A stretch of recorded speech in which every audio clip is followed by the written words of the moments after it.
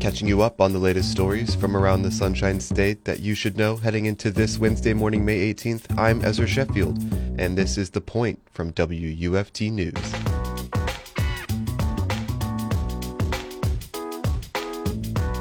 A principal in Tallahassee has come under fire from parents after posting comments on her personal Facebook page criticizing new state laws that restrict discussions of race, history, gender, and sexual identity in the classroom.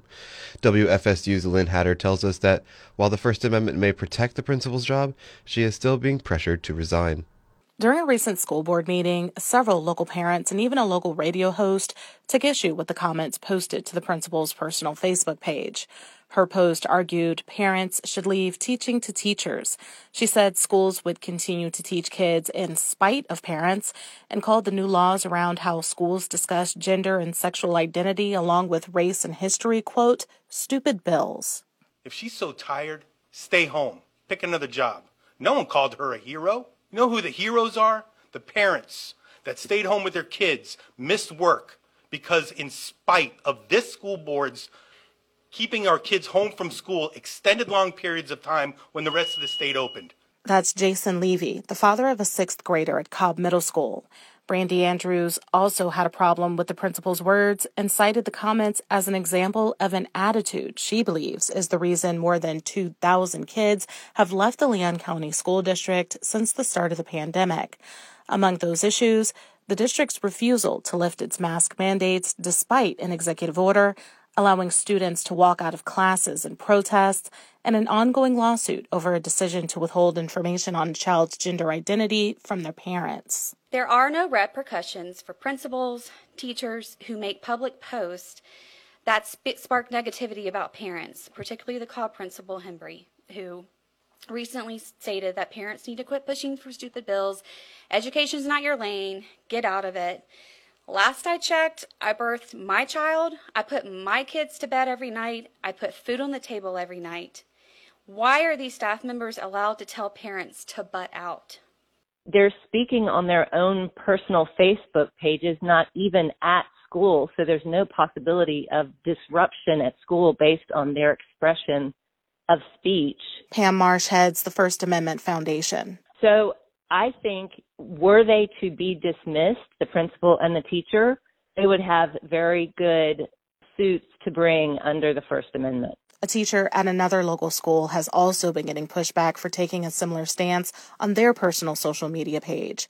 Marsh says decades of lawsuits and court rulings have firmly placed the law on the principal's side.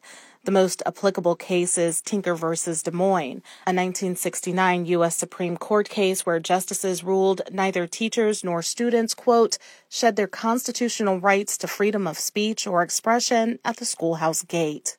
The principal's Facebook comments were first reported by the local site Tallahassee Reports, and North Florida Republican State Representative Jason Shove suggested the principal be fired.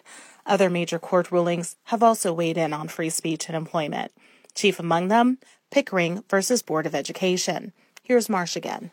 Justice Thurgood Marshall wrote, "The threat of dismissal from public employment is a potent means of inhibiting speech."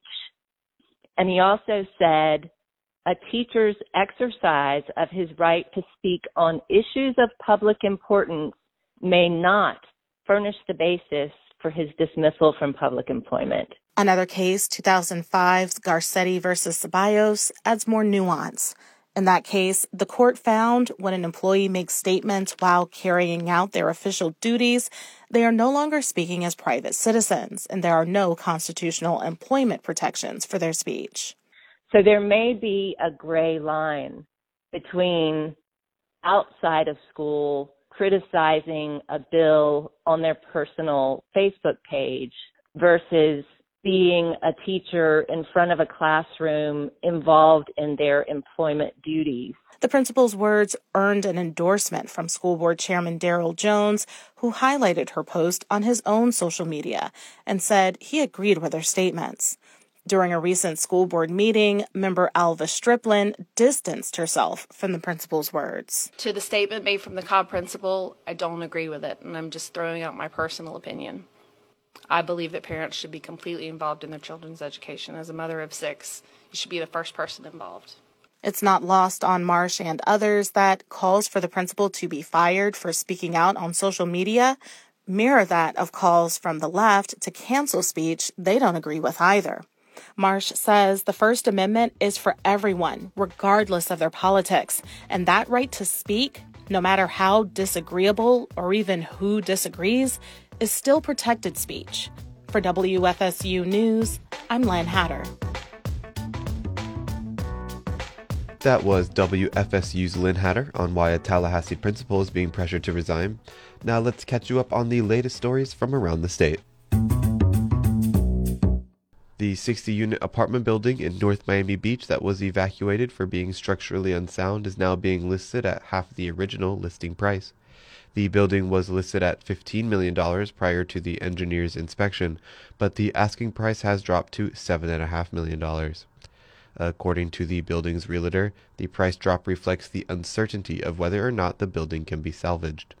The building is one of several that has been evacuated since the catastrophic collapse of the Surfside condos last June.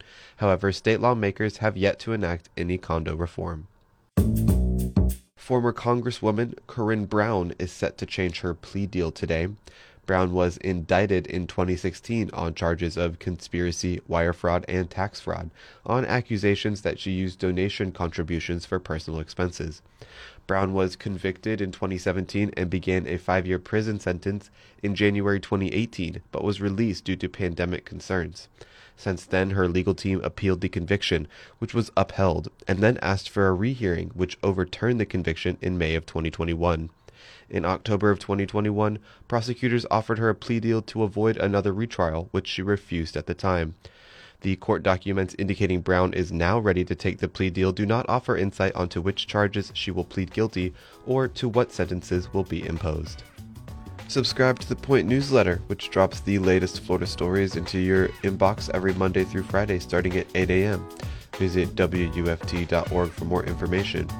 I'm Ezra Sheffield, and you've been listening to The Point from WUFT News out of the University of Florida.